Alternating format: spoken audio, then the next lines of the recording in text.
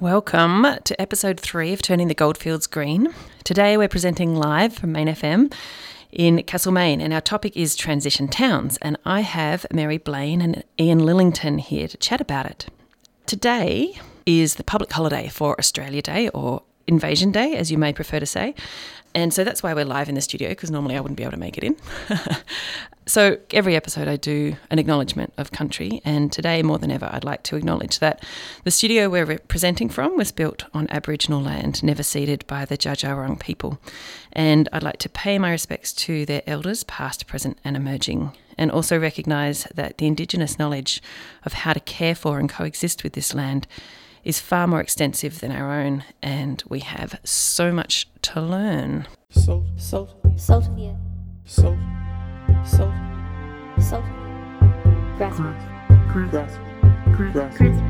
Grassroots. Salt of the earth people. Grassroots change. Saltgrass.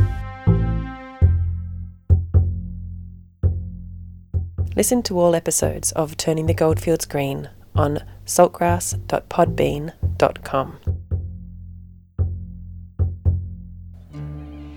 Turning the Goldfields Green is a Saltgrass production. It is hosted and produced by me, Alison Hanley, in partnership with the Mount Alexander Sustainability Group, MASG, and Main FM.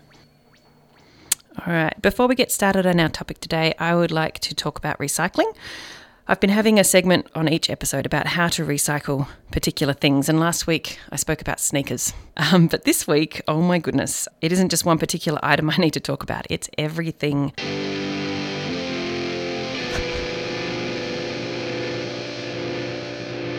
How the frick are you supposed to recycle that?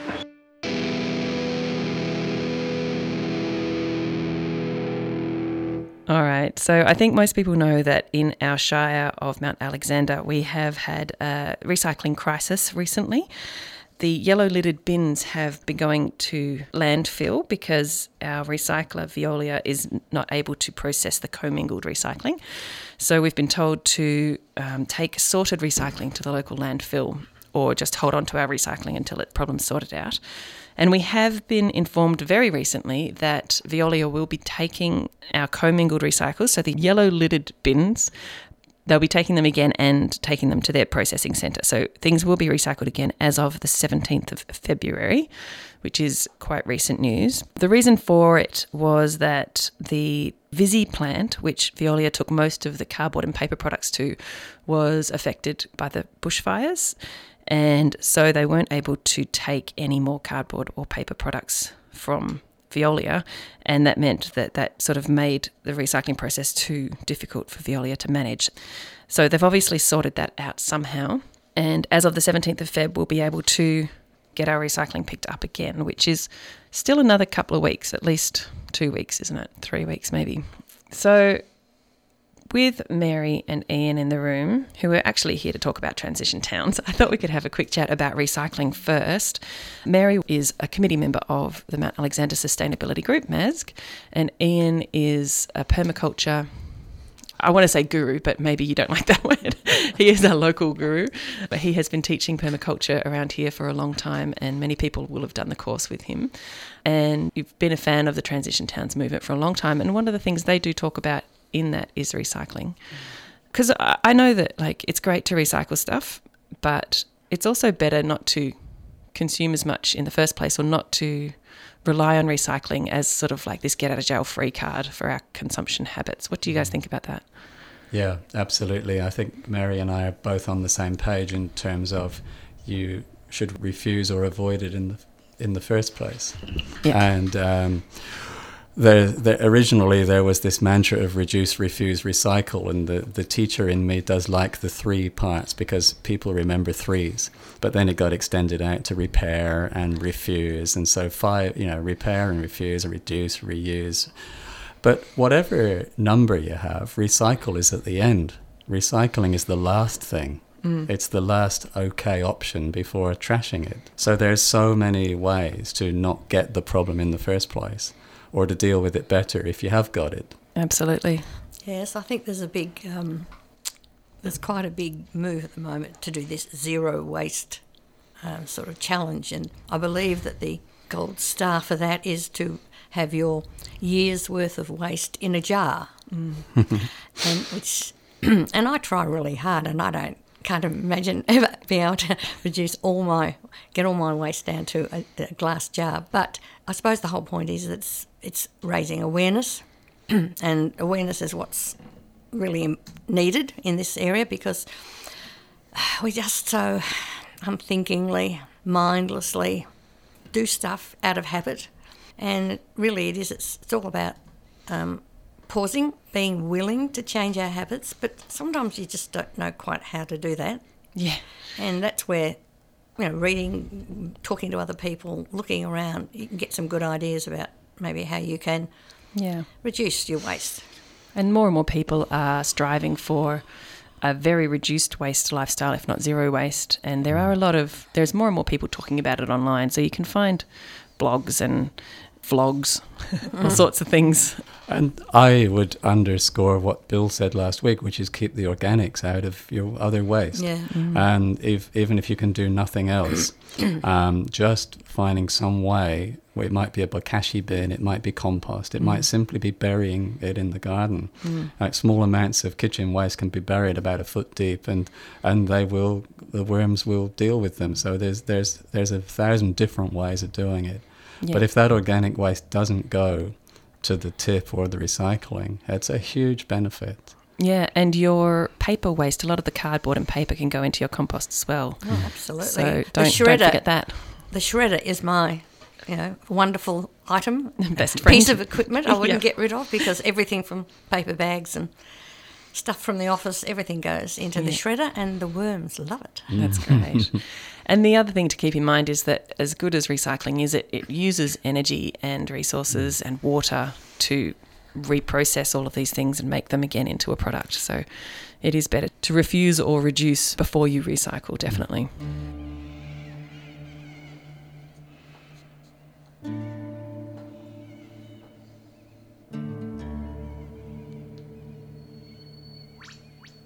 So Transition Towns is an idea that's been going around for just over 10 years.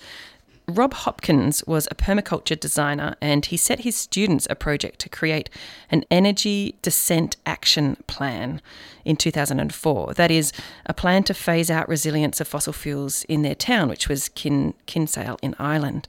And two of his students, Louise Rooney and Catherine Dunn, developed the Transition Towns concept. Rob Hopkins then moved back to his hometown of Totnes in England in 2006, and he and Naresh Giangrande developed the ideas further into the transitional model. Now, what I like about that, Ian, is that it was a permaculture designer, and he set his students a challenge, and they came up with this brilliant idea, which has now gone global. And you are a permaculture designer and teacher. What do you feel about that? Yeah, it's great, and it's one of many ways that permaculture is manifested, because permaculture starts off really as ethics and principles. And although it's often seen as gardens, permaculture design, if you use those principles, it can be applied to anything. So Rob said to his students, let's apply these principles to our energy system, because 10, 15 years ago it was already clear that our fossil fuel energy system was showing a lot of cracks. Even geologists from big oil companies were saying we're going to run out of oil. So sometime a few years ago, we already passed the halfway mark with conventional oil.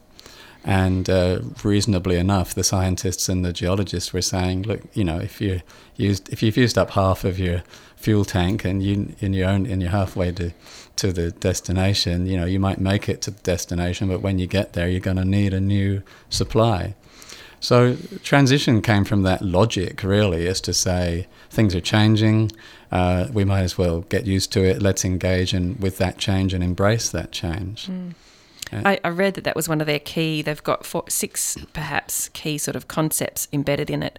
And psychology is one of them, which is taking the fossil fuel-free future as an opportunity to thrive rather than a challenge that is too great to hurdle. Yeah, and the original book from 2007 or 8 is written in terms of head, heart and hands, which of course is borrowed somewhat from Steiner.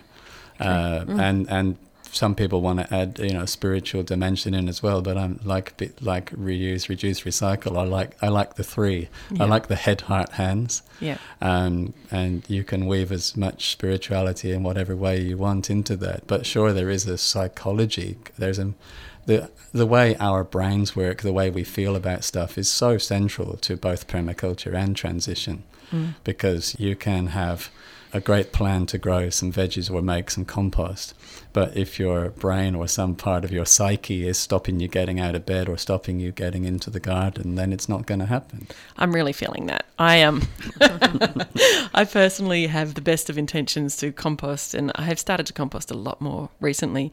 But even just get out into the garden and learn to love it, and the more you interact with the garden, I think the more you do love being in it. But there is definitely some block in me that's just like, I'll be sitting on the couch going, I'd love to get out in the garden more, looking at my garden, and then I don't. You need some more rewards. So at the moment, our fruit trees are just burdened with fruit. There's nothing beats going out in the morning. I think I'll have some blueberries on my breakfast. Oh, look, these apples are going really well. Oh, gee, apricots are ready. Do you think we should pick them now? And then you bring them in, you eat them, and you think, that's what all the blood, sweat and tears is all about. Yeah, that's great. Now, Mary, you learnt about transition towns a while ago. Yeah. How did you find out about it, and what made you attracted to the idea? Well, I retired from teaching, and I was looking for something interesting to do. And what I discovered was that the city of Whitehorse, where I lived at the time, was running what they called a Sustainability Ambassador program, which was run by Swinburne. It was free, and I thought, oh, that sounds interesting. So I went along and I did the training with that and got the certificate. And but because I did that, it opened up a whole lot of other avenues, and then I started hearing about transition towns. This was about 2007, I think I did that. Then Whitehorse said, oh, would we like to maybe try and make ourselves a transition town? So I joined the committee that was looking at that. And another thing that was very popular at that time was a thing called Sustainability Street. And I just keep thinking of retro suburbia when I think about that. David Holmgren's idea about retro suburbia. Yeah, about making your street, even just your own street, could be the sustainable little hub in your town. Even if nobody else is doing much, you could make your own street like that. So that was really, really interesting. And I must say that when I was looking to move from Melbourne, one of the biggest ticked boxes for Castlemaine was that it was a transition town, or it was undergoing that sort of process. And I've been trained by people from Castlemaine, and I just thought, I think that's the place I want to go. So that's interesting. It involved me moving from Melbourne up to here as well for that reason. So transition towns brought you here. That's great. Exactly. And since you've been here, you've volunteered and become a committee member at MASG. What do you see happening at MASG and around town that reflects the transition towns ethos? Well, it's evolved quite a bit. It's a very old sustainability group, actually, in the country. I think originally it was doing quite different things. It was very, very focused on energy, renewable energy, which is why they were involved in the wind, trying to get a wind farm happening and all those sorts of things. And a solar farm as well, I believe, at one point. Yeah, solar farm, all those sorts of things.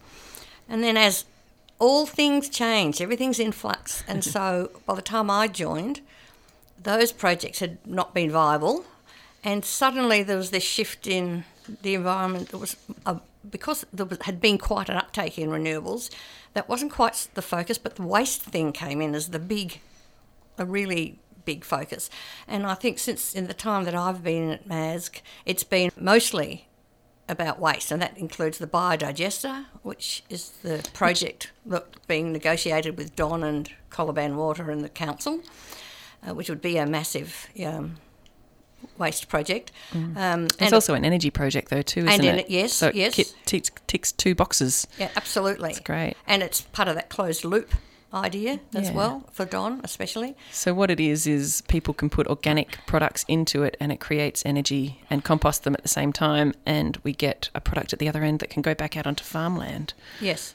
It's a really nice concept, actually. It's very good. And it's hopefully enable a big company like Don, which is such a big employer in the town, to stay viable and to keep doing what it does. And reduce their energy bill Yeah. and their heating bill. And particularly heat. They use a lot of heat in the process. And I'm imagining, I'm not sure, I might be wrong, but I'm imagining Don doesn't currently purchase 100% green power. No. And their energy bill is astounding. Yeah. As a household, you can't believe the amount they pay Yeah. for their energy to run that plant. So Yeah. anything that would help them would help us Exactly. as well. Yeah. What's good about these stories is the long-term nature of things, because the sustainability group, when I was more involved in 2008, did a project that involved Don, which was Western Foods then, I think, and they tried to link up the hospital and the foundry to make a precinct where energy and resources was shared. And MASG got CSIRO involved in a study. And there was some early but significant work done on the technologies that were involved with that. And including, for example, the first time that we were, as the public, able to see power core data, and we could actually see what energy was being used by Castlemaine as a whole town. Yeah. And those sorts of statistics and things that accountants and scientists can help us with are so important, because before then we were saying, well, let's put more solar panels on the roofs. This was before virtually anyone had solar on their own roofs. But no one really knew what the scale of our energy use was as a town. And it was actually possible to find that out, and it was possible to see that, as you'd expect, some of the big machines are switched on at night time, because if the foundry or Don switched on something big in the daytime, they could sort of trip the whole town, blow the system. So there was a lot of common sense things in place, but it was good for that to be researched. And also places like the hospital and Don have refrigeration and air conditioning running 24/7. That's right. Yeah. Yeah. And this is all going to feed into this sort of data. We've got a lot more now. Is going to feed into the zero net emissions project that the council and MASG and lots of other people are embarking on. Also, just go back to the waste. Since I've been with MASG, we've sweated some of the small stuff as well, like, the boomerang bags. We've auspiced a lot of local groups that have got great ideas and terrific teams that just run with the idea. And the Repair Cafe. Repair Cafe. And, of course, originally we did get all the recycling of the light bulbs and the batteries all those things, batteries and all that was a MASG initiative. And, of course, which is great. And this is very transition town. It's then just got a life of its own, and it's been run by other people, and it's taken over, which is what it is, because the one thing about transition is it's a bottom-up, not a top-down process, isn't it? Yeah. And Castlemaine interests me. It drew me a bit like Mary was saying. I was first living here in the 90s, then I went away, but I was drawn back to Castlemaine. I think it's a place where people consistently experiment, test things out, and a lot of those things do work, and they get taken up both here and elsewhere. And I'm curious what makes it that kind of place, because it's also sometimes frustrating, because a lot of people here want to move on to the next new thing all the time. Before the other thing's actually been finished. Yeah. And I'm to some extent, I'm one of those people. And it's great that we have those people. But I think it's really important to set Castlemaine in the global context, because Totnes in the south of England is a similar size. It's got a similar history of the last couple of 100 years, where it had an agricultural history, then it had an industrial history. Both agriculture and industry faded away. Both places. I mean, I go back to southwest of England, and 300-400 years ago, the land was the living was very rural. But that land was gradually taken away and enclosed by a few wealthy people. So our history, and what Rob Hopkins writes about this, what's not so far back in our genetics is this desire to somehow connect with the land. And it actually, I think that applies to anyone, anywhere in the world. And when I teach permaculture in big cities, one of the great things that is driving people there is to somehow have some connection with the land, even if you're living in a concrete box. Absolutely. So there are towns in North America, there are towns in Europe, there are towns especially in these more westernized OECD countries, where there are these hothouses or experimental zones. And the Global Lives Conference that was here almost 5 years ago, Rob Hopkins spoke to that by Skype, and he listed sort of 12 or maybe 20 factors that make a transition town, or he listed the ones that Totnes were doing. Castlemaine was also doing about 75% of those. Yeah, right. And back in 2008, we did have a transition group here, but we never got to register on the global list of transition towns. Even though we're doing much of the things. We're doing much of it. So we still could. We could still register. The form is there on the web. You just have to submit some information. Maybe we should. Yeah. Maybe as a result of today, some people would like to do that. I'd love it if we did. So can you tell me a little bit about what the things are that he was recognising that would make a transition town? And also maybe from there you could talk about how towns like Newstead perhaps, or with their renewable Newstead movement, or Castlemaine are achieving those goals. In a principle level, it's about dispersed systems, not centralised systems. So with our energy, our food, our housing, our community systems, the more they're dispersed and localised, the better. And 100 years ago, a lot of Australian country towns worked in a really much more autonomous way. So a town would have its water supply sorted out locally. It would have some of its food supply sorted out locally.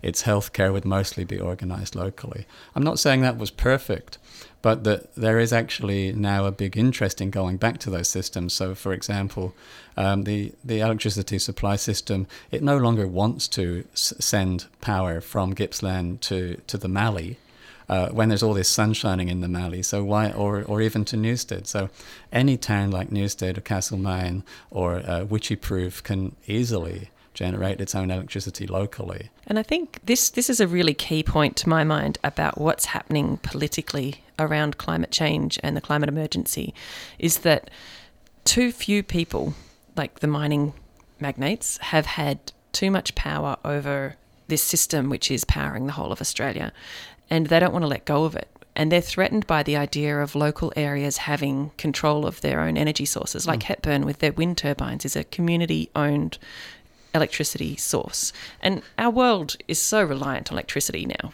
It'd be very difficult to conceive of going without it. And there's no need to go without it. Yeah. We just need to organise it in a different way. But this idea of localising the power source and localising ownership is I think a really key part of what's happening in Australia, especially around Adani and coal and all of that stuff.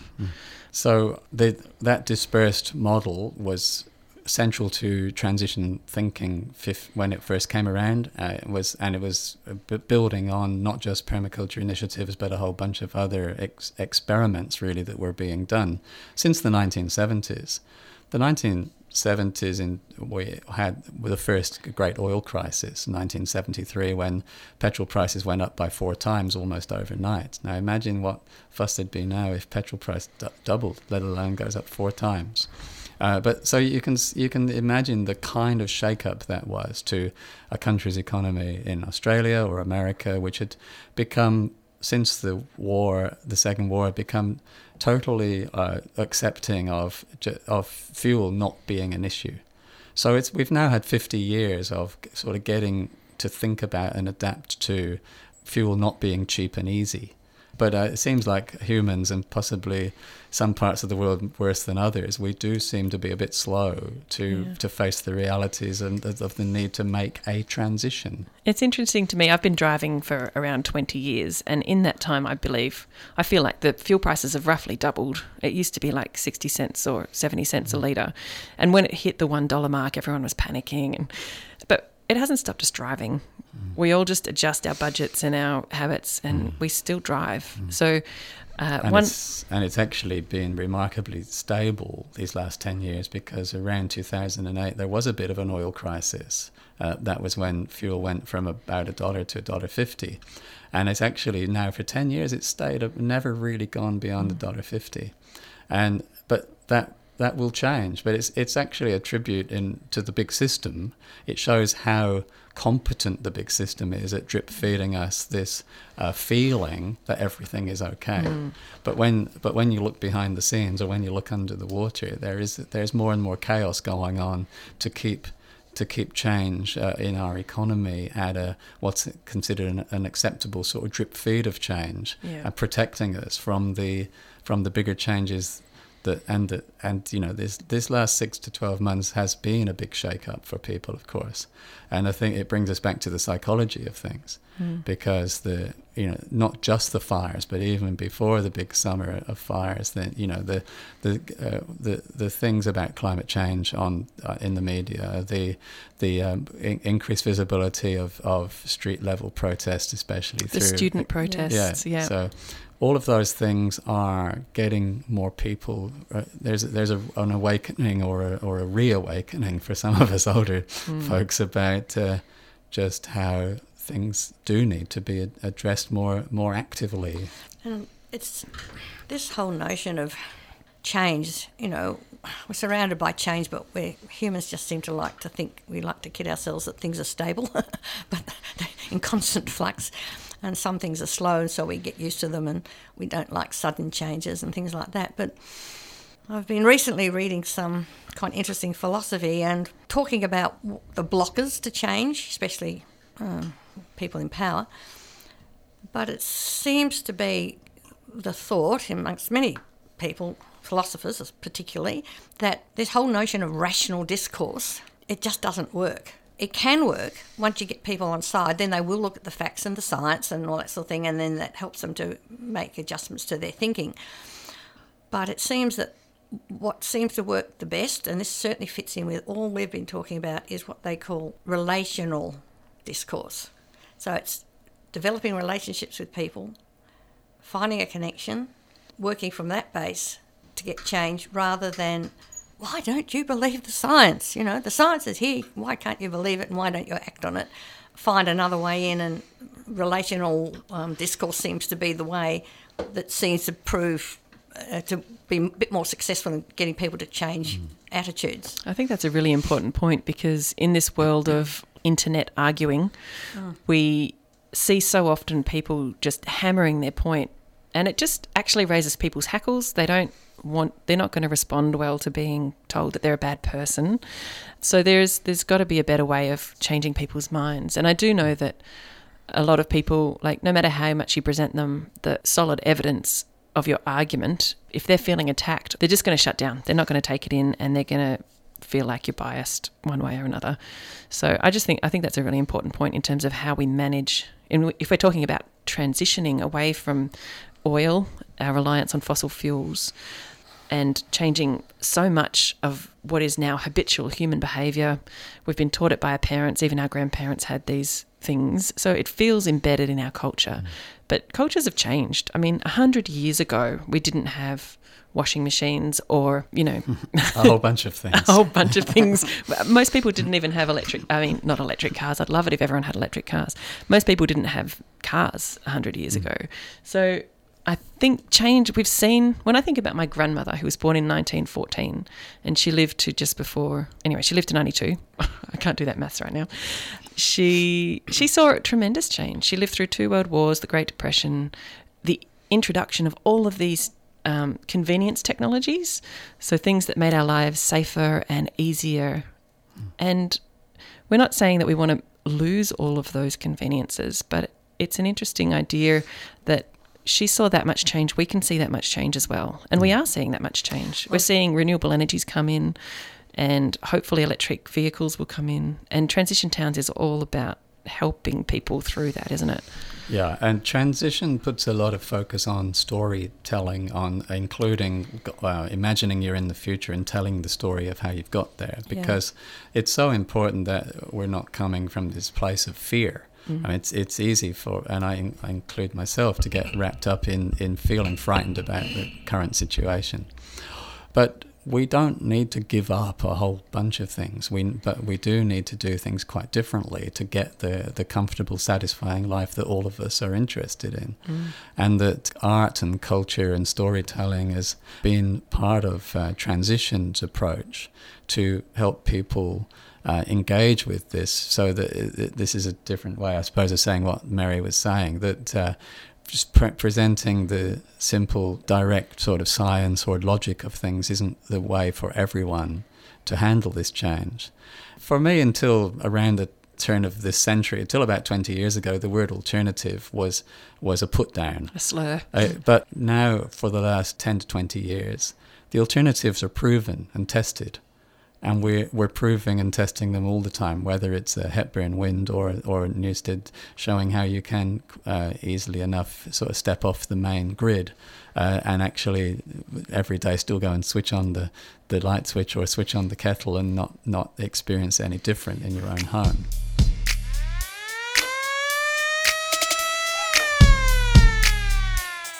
If you are interested in any of the books, articles or websites mentioned in the show, you can find links to them in the episode description at saltgrass.podbean.com. I am talking to Ian Lillington and Mary Blain about the ideas involved with Transition Towns, which was developed just over 10 years ago. And already it seems that the ideas have evolved, which I think is suitable for this time that we're living through, which is a time of rapid change, and we have to have rapid change to come out of this without catastrophic climate change in the near future. So, Ian, what are some of the things that you've been thinking about in terms of our local region and how transition towns can evolve? You've mentioned the word rapid there, and the transition people in Britain have just relaunched with the phrase rapid transition. So the great minds are thinking alike. In a general level, as we've said, transition's about rethinking our approaches, and permaculture is about redesigning our approaches. So they go hand in hand. What that means locally is we've already got a lot of good initiatives. I'd love to see more people involved, because one of my concerns as a community worker over years is that energy tends to flow from one place to another. We've got a limited number of people who will be active at any one time. So about 12 years ago, we had something called Permablitz, where you could have your back garden made over and get some veggies planted. I had one of them. Yeah. But then along came Growing Abundance, and they did great work with harvesting food and processing it and so on. But a lot of the Permablitz people became Growing Abundance people, and Permablitz died off and Growing Abundance died up. Then grew up. Yes, that's right. So then another related project comes along. And although new people and new faces and new energy comes in, and we've seen a steady increase, for example, in community gardens and in people being out there in doing environmental related work, I'm interested in ways that we can involve more people, because there really is something for everyone. Yeah. If you're energy focused, there's the biodigestion or the solar. If you're agriculture focused, there's a whole bunch of ways to grow food, sell food. If you're into retailing and great shopping, there's all kinds of ways to make those products available. So I think that we need to keep on talking with each other about what is already going on, including how a lot of businesses are based entirely on that. So the workspace we're in now, there's dozens of businesses here, and there's these other shared workspaces. So in context, Main FM is located in the old hospital in Castlemaine, and it's been taken over by a group called Workspace, and they facilitate small enterprises and give them the chance to have some rooms at a low cost to build up their business. I think there's a time limit on that, but it's a really good initiative. And there are, as you said, multiple sort of co-working facilitated sort of spaces around Castlemaine. But also share resources, I think, which is one of the key factors. So there might be computer hubs where people can share things, and people don't have to have a printer each and a computer each and internet each. They can use these workspaces and lessen some of those impacts. And so there is no one starting point, but there are many, and that's a good thing. But the Mount Alexandra Sustainability Group is a great starting point. It's a public organisation, it's a membership organisation, it does its own projects, and it also points you to other related organisations and activities. And I know soon you're going to cover more of the upcoming conference for the end of March, which is the Local Lives Global Matters. And that put Castlemaine on the international map in 2015 when that conference last happened here. And I believe that conference was the launching point for the group that you've been involved in for some years now called Localising Leanganuk. That came out of that conference, didn't it? Yes, yeah. The concept of localising is another word for transition, really. The word transition doesn't appeal to some people. It's a bit too general, or it's used in healthcare, or it's used in education. Localising was an attempt to make it more clear about what those activities what that means, are. what that transition is towards, because a transition could be towards anything, really. That's right. Yeah. So I'd come back to what I was saying earlier, that Castlemaine is an experimental town. And the Shire is an experimental area. People come here to test things out. There's a lot going on. It's not always obvious, but I really encourage people to find out more about what is going on and get involved and contribute in some way. It's very much a can-do town. It's something that I really noticed when we first moved up here, how very easy it was to form friendship groups, to join things, whether it's things like U3A, which is an enormous group providing fantastic service to all sorts of people. There is an atmosphere that no idea is that crazy, and there's probably someone who'll come along and listen to it or listen to you, and it's very nurturing in many ways, that aspect, because you don't sit with your lip buttoned up because you think you've got this crazy idea and no one will be interested. And it doesn't have to be crazy, but people are very willing and open, I find, in Castlemaine. And maybe that's something, maybe it's developed over many years, I don't know, or whether it's what it is, what's in the water here. But it's certainly something that makes it easier to get involved and have a go at something. The blocks aren't there, the blockages aren't there in the same way that they might be in some other places. I've been in community houses in Melbourne suburbs and things like that, and they offer really good services and all sorts of things like that, but nothing very exciting really happens, and you don't get that feeling here at all. Yep. So, Ian, you've had some thoughts about because I know the Transition Towns model has changed its name to accommodate the idea that it can move into any size human environment. And what were your thoughts about what it would take for, like, the ideas in Newstead may not apply to Castlemaine because the town's 10 times bigger? I think that a sense of scale or proportion is really important. How you meet your basic needs in a town of, say, 1,000 people is different to what happens with 10,000. In very simplistic terms, Newstead is about 1,000 people. If you combine Campbell's Creek, Chewton and Castlemaine, it's about 10,000 people, so it happens to be 10 times bigger. Bendigo is a little bit more than 10 times bigger again. And if you imagine yourself on the main street of Newstead or the main street of Castlemaine or the middle of Bendigo, you're in very different environments. But each of those needs these sustainability responses. Some can, and they are being directed by government, or they're being directed by financial incentives, and that's all fine. But how we respond as a community it's really up to you to work out what you can do with your community. And starting at the street level is an excellent thing to do. Getting to know your neighbours is one of the basics of this. You won't all be great mates with all of your neighbours, but at least knowing who they are, what their names are, makes life more pleasant. And in terms of like response to a fire or other emergency, it also makes life safer. So, Mary mentioned before, transition is starting at the grassroots and starting in your local neighbourhood. And then working out how that relates to, the facilities. We've got great facilities. We have underused community centres.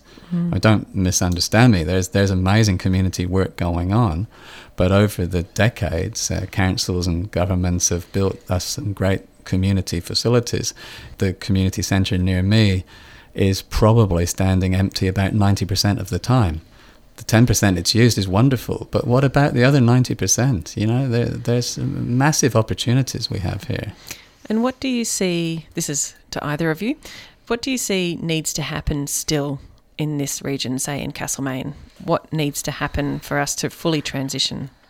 That's a big question. I mean, there is the notion of drawdown, which is a hub that could be created here. We've spoken about that on the show before. In the Okay. first episode, Dean explained the concepts of the Drawdown Hub. There's a list of 100 just in that book and more emerging all the time of ideas that can draw carbon out of the atmosphere. So it's not just about reducing fuels, and we desperately need to do that, but we also can draw carbon out of the atmosphere.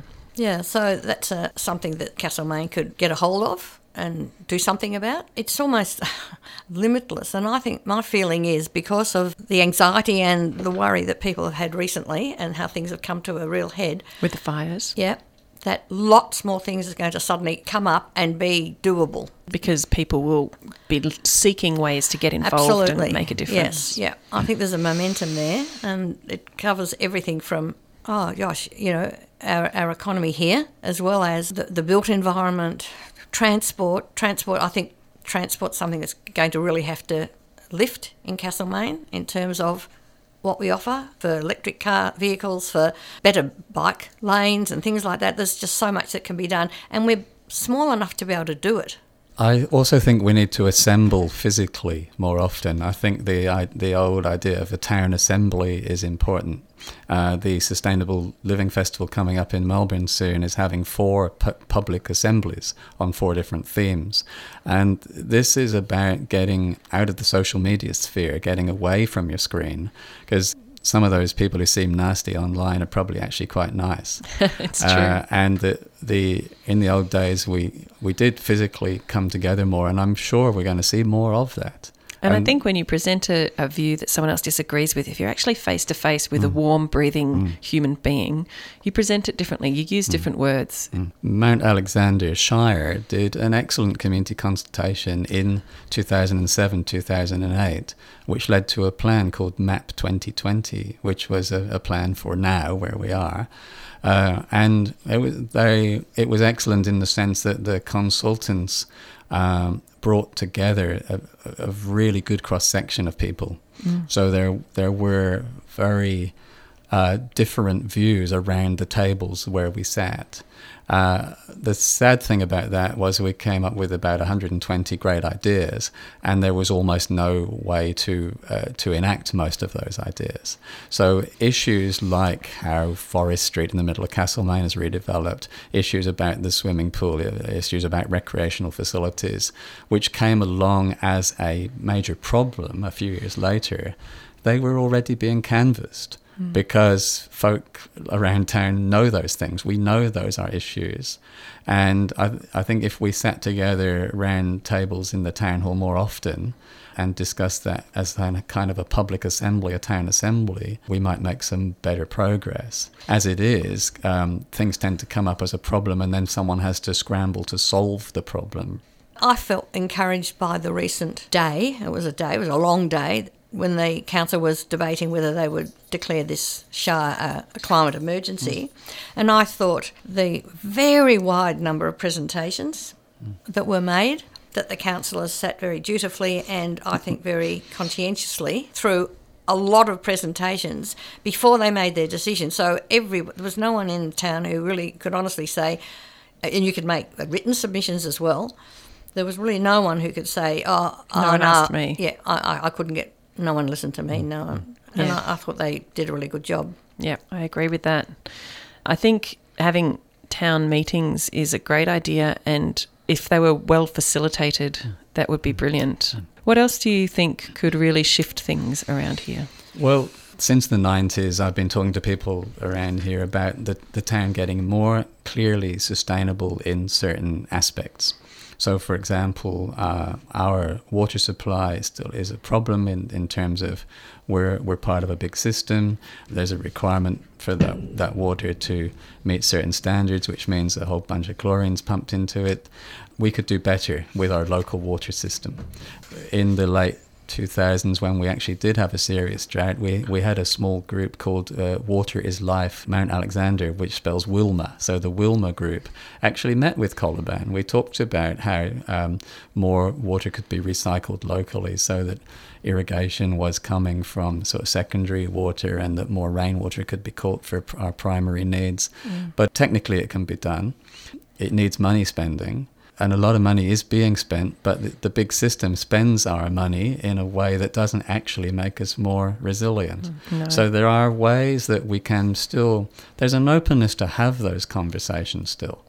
At a more practical level, things like the permaculture courses that we put on, and Community House puts on a whole bunch of practical workshops, U3A puts on workshops, where individuals can learn how to, say, have the better fruit in their gardens, how to prepare for fruit fly, how to have your own water system set up so that you can use mains water when you need to, and you can use rainwater when you need to. You can have both systems in your own garden. And even using grey water perhaps safely, those sort of that's right. things. So those practical things are available. Community House, Castlemaine Community House is stepping up year by year. Since it's got its new home, it's got that great sort of sense of permanence. It's got a community garden at the back. It's offering a wider range of courses. It's got a community kitchen which is getting used more often to process the food that's being grown locally. There are all these seedlings. I see our community as having a lot of seedlings, and people need to continue to nurture those seedlings, whether it's in the area of food or water or health or energy or transport and a whole bunch of other things. Also, I went to a short workshop back in September where a local Indigenous man had been to a major conference on Indigenous burning methods. And those conferences have generally been run in Northern Australia, and the next one this year is back up in North Queensland, but the one last year was on the River Murray, or the Dongala. They are starting to work even with local CFAs on doing cool burning, like genuinely cool burning, which doesn't burn off all the nutrients and kill things. It actually simply increases the fire protection. And creates biochar, I understand, which is really beneficial. Done at the right time and it actually comes down to people. It needs a lot of people on the ground who know what they're doing. So there are quite sophisticated ways of managing our bush. It includes a lot of Indigenous knowledge. It's happening locally. We're going to hear more of it. Dipping the toe in the water is not quite the right analogy, but last year was just the beginnings with the national conference here, and with a lot of people being inspired by that. Over and over, there are these examples of things going on that most of us don't know all of them, but keeping on sharing about these things, focusing on the solutions is... And I think that's the benefit of the grassroots sort of movement, is that you're not relying on approval from the government or funding or any of that. You're just making it happen in your small town. And if your small town happens to be able to give that blueprint of what was successful to you to another town, then it spreads and it amplifies. And we've seen that in so many different areas. Now we've run out of time, so we'll have to wrap up. Thanks so much, Ian and Mary, for joining me and talking about transition towns. Thank you, Ali. Salt of the earth. Salt.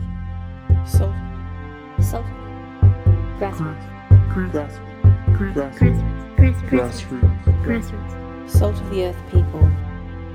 Grassroots change. Saltgrass. Listen to all episodes of Turning the Goldfields Green on saltgrass.podbean.com. It should be noted that the statements and opinions of myself and the people I interview are not the official positions held by either Main FM or the Mount Alexander Sustainability Group. We welcome feedback and responses to the ideas expressed on the show. If you would like to respond to something discussed on the program, please email us at saltgrasspodcast@gmail.com. Please be aware that if you do email us, we may read your email on the show and we may identify you by first name. If you do not want this, please say so in your email. This program was made possible with support from the Community Broadcasting Foundation. Find out more at cbf.org.au.